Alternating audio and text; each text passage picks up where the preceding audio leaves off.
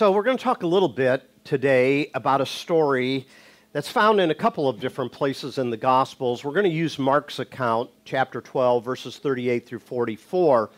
And I kind of put a play on words here that it's not just the widow's mite. We want to talk a little bit about the widow's plight. So we're talking about some of the stories. We looked at some in the Old Testament. Now we're looking at a few in the New Testament. And we're taking a deeper dive into the stories to see if there's some additional insights that we can derive from these stories than often are observed. Many times we just kind of read the surface of the story and we don't dive deeper to understand what's really going on. So today we're going to talk about money for a second. Money is one of those topics that people feel uneasy about. And I have used a phrase, and it's this phrase here, that people get funny when you talk about money, okay? I don't know what it is about this particular topic, but I've been in ministry for 35 years. It was true 35 years ago, and it's true today, that people get strange reactions and feelings about this particular topic. Whether we're talking about stewardship, greed, minimum wage, budgets, spending cuts, layoffs, etc., etc. This particular topic is kind of an uneasy topic, not just in church, but in our country and within the political circles as well. Now, it would be absolutely wonderful if we all had an unlimited supply of money and we could do anything that we wanted to.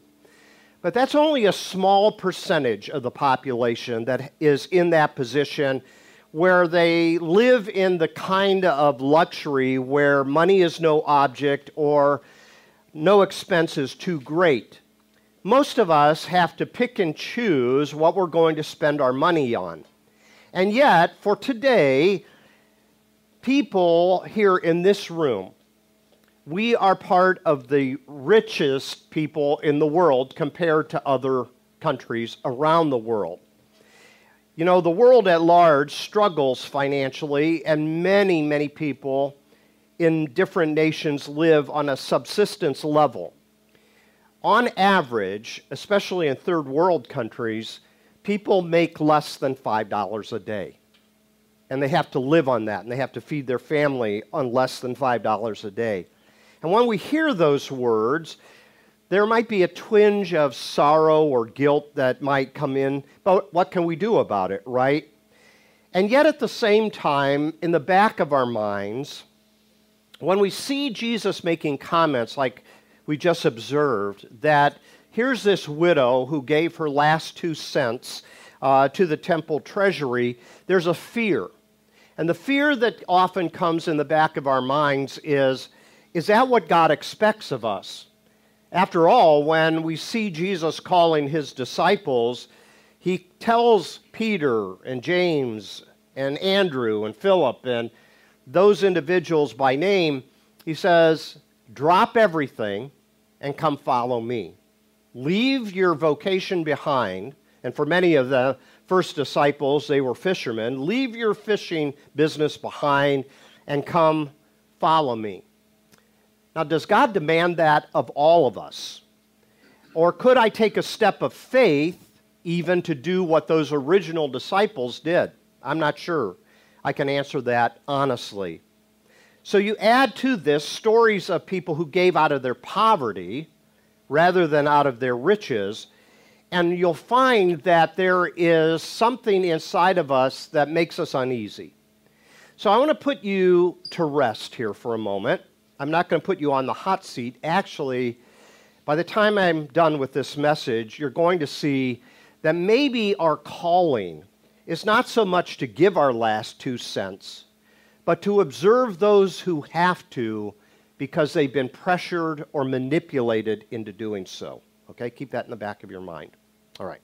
So this story about a widow comes to the temple, and she is observed by Jesus just sneaking up to the offering jar and placing her last 2 cents, the last money that she has to live on. Okay, you're still holding those 2 pennies in your hand, right? So you're in a situation where you don't know where your next cent is coming from. Would you be able to take those last 2 pennies and drop them in to the offering jar? I just want you to think about that for a moment. Why did this widow feel compelled to give her last 2 cents to live on to the temple? Well, the context tells us a little bit about that. First, the context about widows, and then the context of the story for a moment. So, when you look at the subject of widows in the Bible, they're there very prominently. And there's a selection of scriptures here. I'm not turning to all of them, but I'll tell you what they say. The subject of widows comes up often in the Bible. And Exodus 22, 21 through 23 says, don't take advantage of the widow. Deuteronomy 10, 16 through 18 says, hey, defend the cause of the widow. And Jeremiah 7, 5 through 7 says, don't oppress the widow. So in the Bible, widows and orphans and immigrants are considered vulnerable groups of people that can be manipulated by other groups of people. So when we look at the story of the widow's mite, often this story has been domesticated. And what I mean by that, it has often been used to coerce and control congregations to give more. And often this particular story is used in stewardship campaigns, trying to build up money. And that is often the conventional interpretation of this story. Be like the widow. She gave all that she could give until she could give no more. And yet we have to look at both sides of the story. We have to look at the story from another angle. So James 1:27 says that pure religion, or we might say good religion, cares for the widow in need and does not take advantage of them. So now the context of the story in Mark chapter 12. So why does Mark place this story about a widow giving her last 2 cents to the temple treasury between his condemnation of the religious leaders of the day? He says in verse 38, watch out for these religious leaders. They have long flowing robes. They like to be looked at. They like to be esteemed. They like the best places in the synagogue.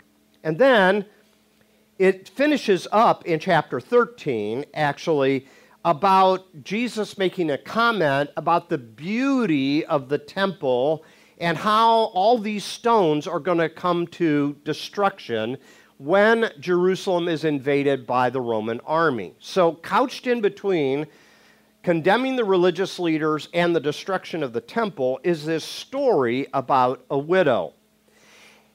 The context is corrupt religious leadership.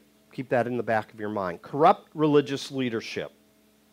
So the warning is against perpetuating injustice against the vulnerable in society. So what Jesus is doing with this story, more than trying to get people to give more to church, that's often how it's used, it's actually criticizing the injustice of a system that would put such pressure on the widow that she would actually give her last 2 cents to the temple treasury because she feels compelled that she has to do that. So the overall context of the Bible is the preferential care that God has for widows was not being translated in the New Testament into community action or public policy that would take care of her in her vulnerability. So widows who lost their husbands and did not have children to take care of them, they would be in a very vulnerable position in society. So you remember, oh gosh, I don't even remember how long ago it was, we looked at the book of Ruth. Remember, we did a study on the book of Ruth. And the story was of a woman named Naomi who lost her husband and her 2 sons were killed. So all the men in her life were killed, and all she had was 2 daughter-in-laws. And she is very vulnerable in society. How is she going to make a living? Where is she going to get her next meal? And so what we find is she changes her name from Naomi to Mara, which means bitterness. That her life has become bitter because she is left to herself.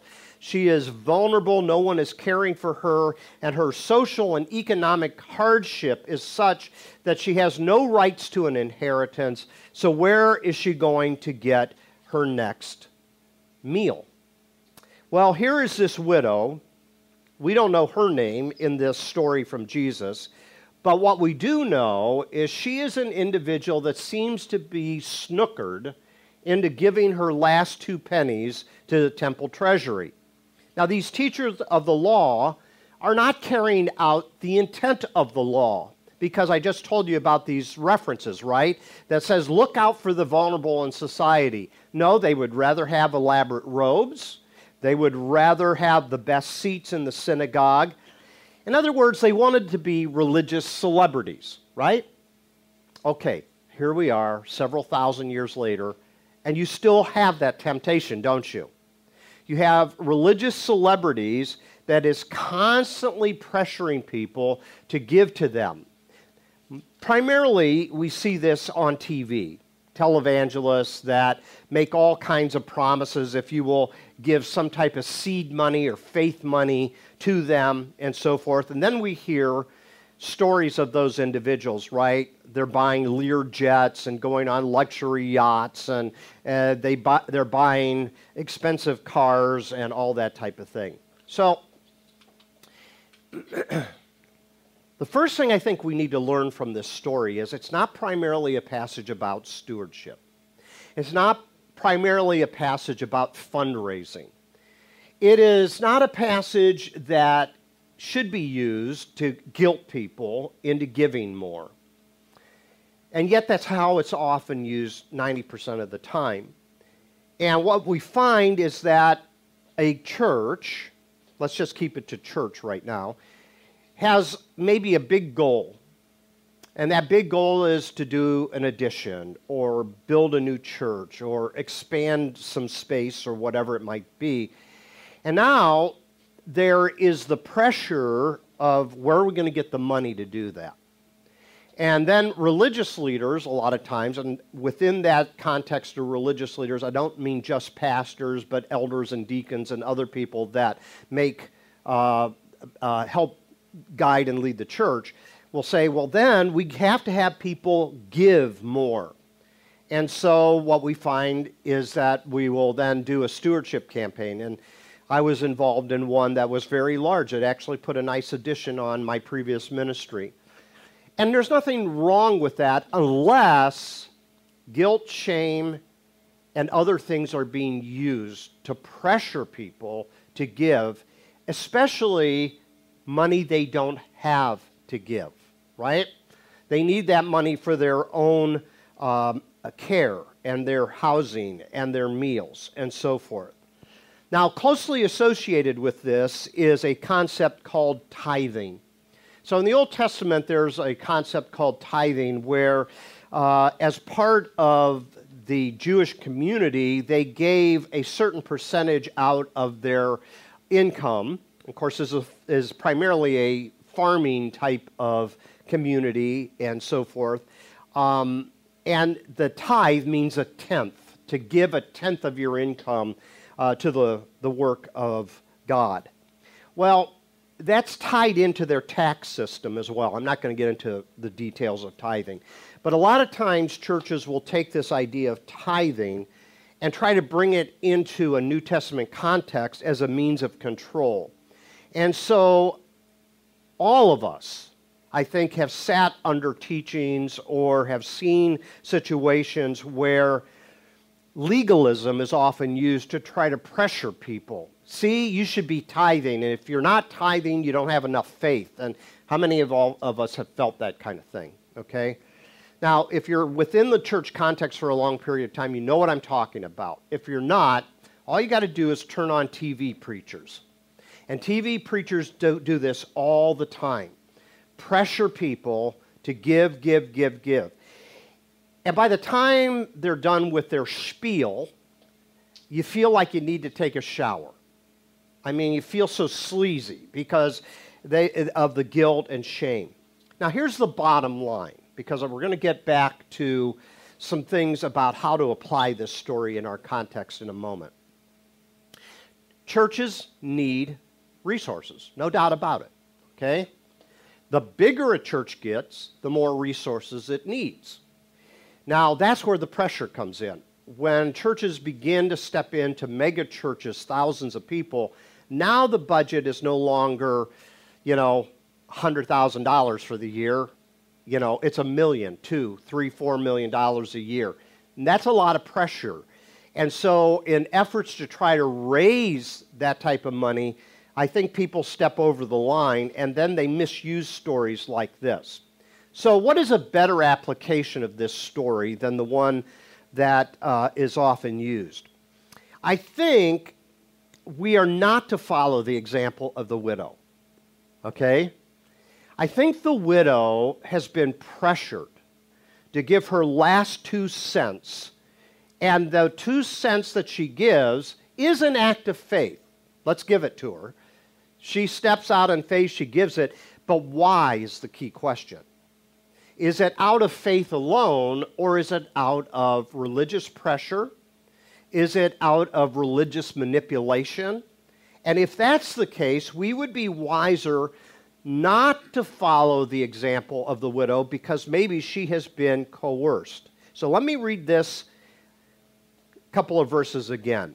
Jesus sat down opposite the place where the offerings were put and watched the crowd putting their money into the temple treasury. Many rich people threw in large amounts. Now, why'd they do that? They like to be seen. They like to be applauded. They like to be looked up to because of the amount of money they're throwing in. And if they're using coinage, people can hear how many coins are being dropped into the jar, right? Then he goes on, he says this, but a poor widow came and put in 2 very small copper coins worth only a few cents. Now, did she do that because she wanted to do it? Or did she do that because she was pressured to do it? Or did she do that because everybody was looking at her after all these people passed by and she felt that she needed to do it to give the impression that she has faith and trust in God? So I think, personally, any of those applications could be true. What's the problem here is the corrupt system. The corrupt system where religious people are using the vulnerability of other people to pressure them. Now, this isn't the first occasion. Back early in Mark, there's another story that Jesus tells about these same religious leaders. I'm going to read it to you. It's in Mark chapter 7, verse 9.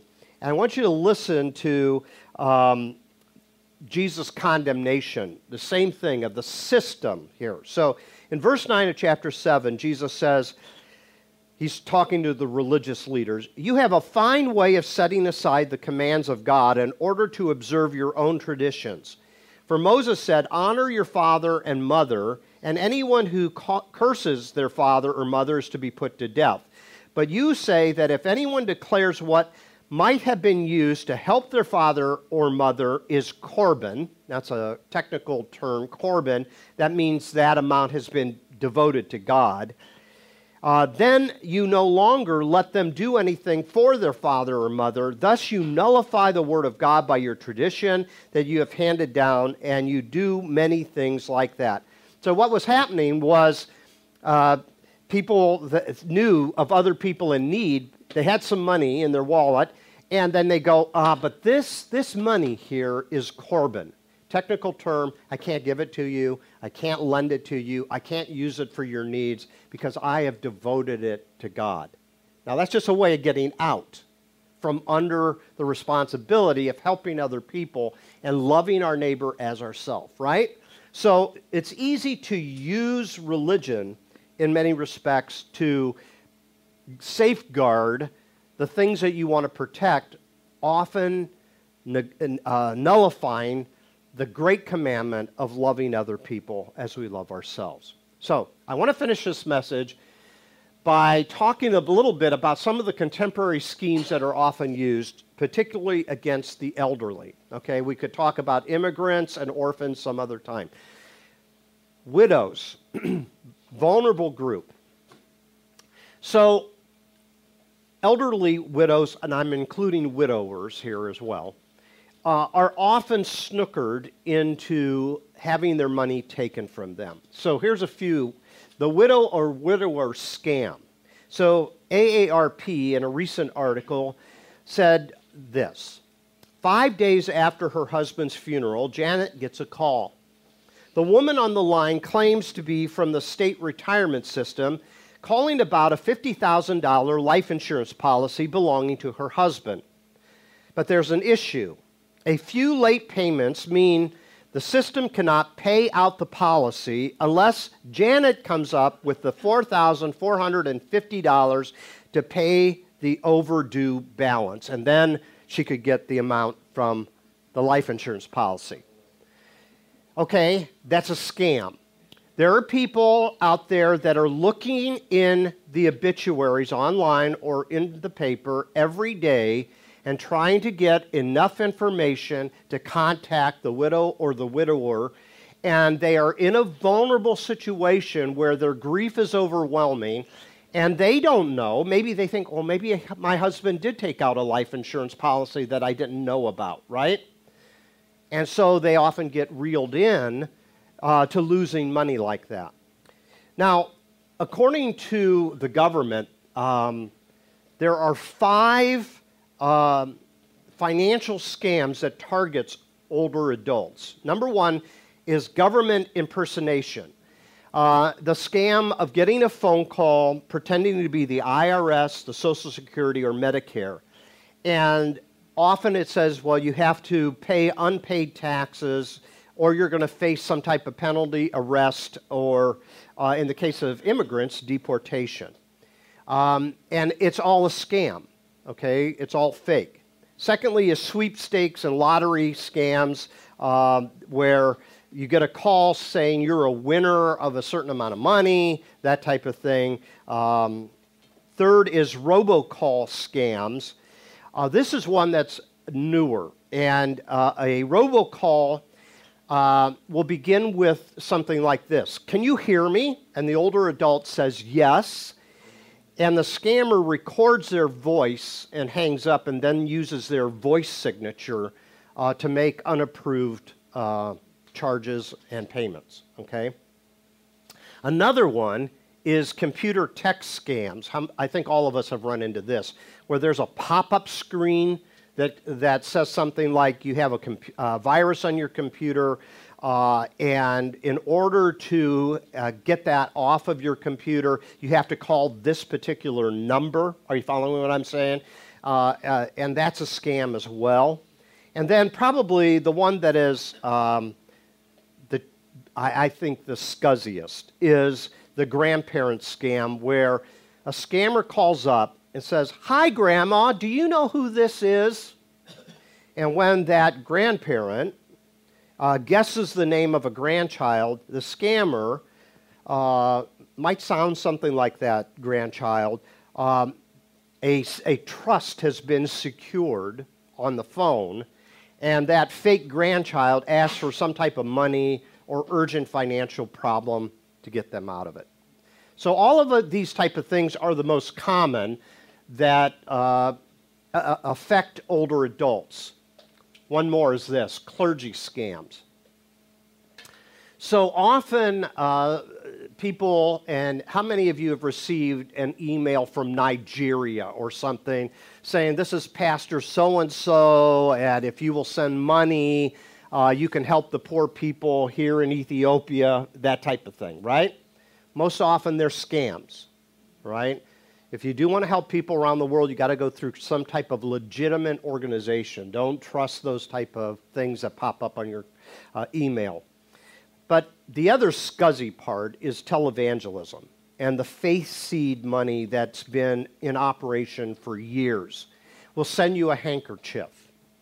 Something like that that ties to your faith commitment, but you're in need of healing or something by way of financial relief and so forth. And televangelists, more often than not, are just Class A crooks. Okay, let me speak the truth to you. And when their situation, an individual situation, gets intense, then they will try anything or they will fall for everything. Okay, so you say, what does all this have to do with me? We, who might be aware of these type of scams, owe it to older people to help them be aware that not only people out in society, but often religious people, are using faith, which is very important to people, as a way of bilking them out of money, sometimes out of thousands and thousands of dollars. So if we are aware that those type of things are going on, we're not to be like the widow in the story and say, yeah, just trust God and give your last dollar away. No. We are to say, you give as you feel prompted to give, but only after you've checked your budget to make sure you have enough for your food, your clothing, and your shelter, right? We can be of great service to the elderly around us if we just tell them honestly to be careful and not to be overly generous because people have a way of manipulating emotions. Does that make sense to everybody? One of the best things that we can do is help other people, and especially look out for our parents and grandparents that might be getting older and making bad judgments along the way. So the widow, I think, is an illustration of religious abuse, to summarize. And in the eyes of these religious leaders, her life is not worth her last 2 cents. Because if it was, they would not demand her to give her last 2 cents. Jesus is condemning profit over people schemers. Jesus always puts people over profit.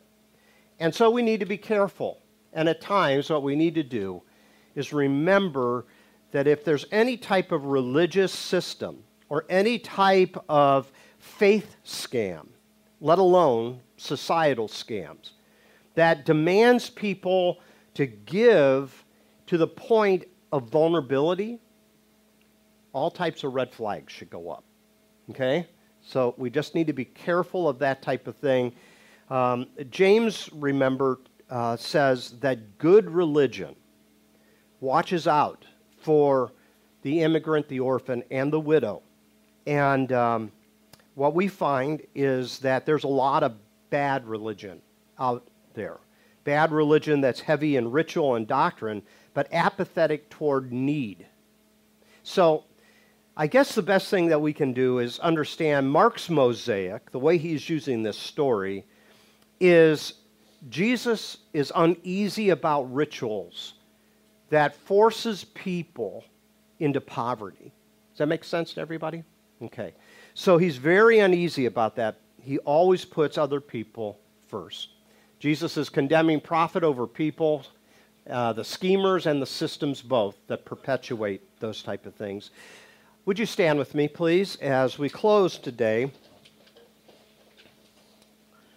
Probably when we come to stories like this, the best thing that we can do is allow it to create a discomfort within us. So here's maybe a benediction that is apropos to the application of this story. May God bless you with discomfort at easy answers and half-truths so that you may live deeper into the truth. May God bless you with anger at injustice, oppression, and exploitation of people, especially older people who are vulnerable, so that you may work for righteousness. So I think it's a good application. Keep your eyes open. Keep your spirit open. And when God prompts you, help those who often are unable to help themselves. Let's pray together as we close. Heavenly Father, thank you for our time together today. Thank you for this powerful little story. Help us to understand what Jesus is doing in this setting where Mark takes this account and places it between the corruption of the religion of the day And we need to remember, Lord, even another story where Jesus often overturned the tables of injustice.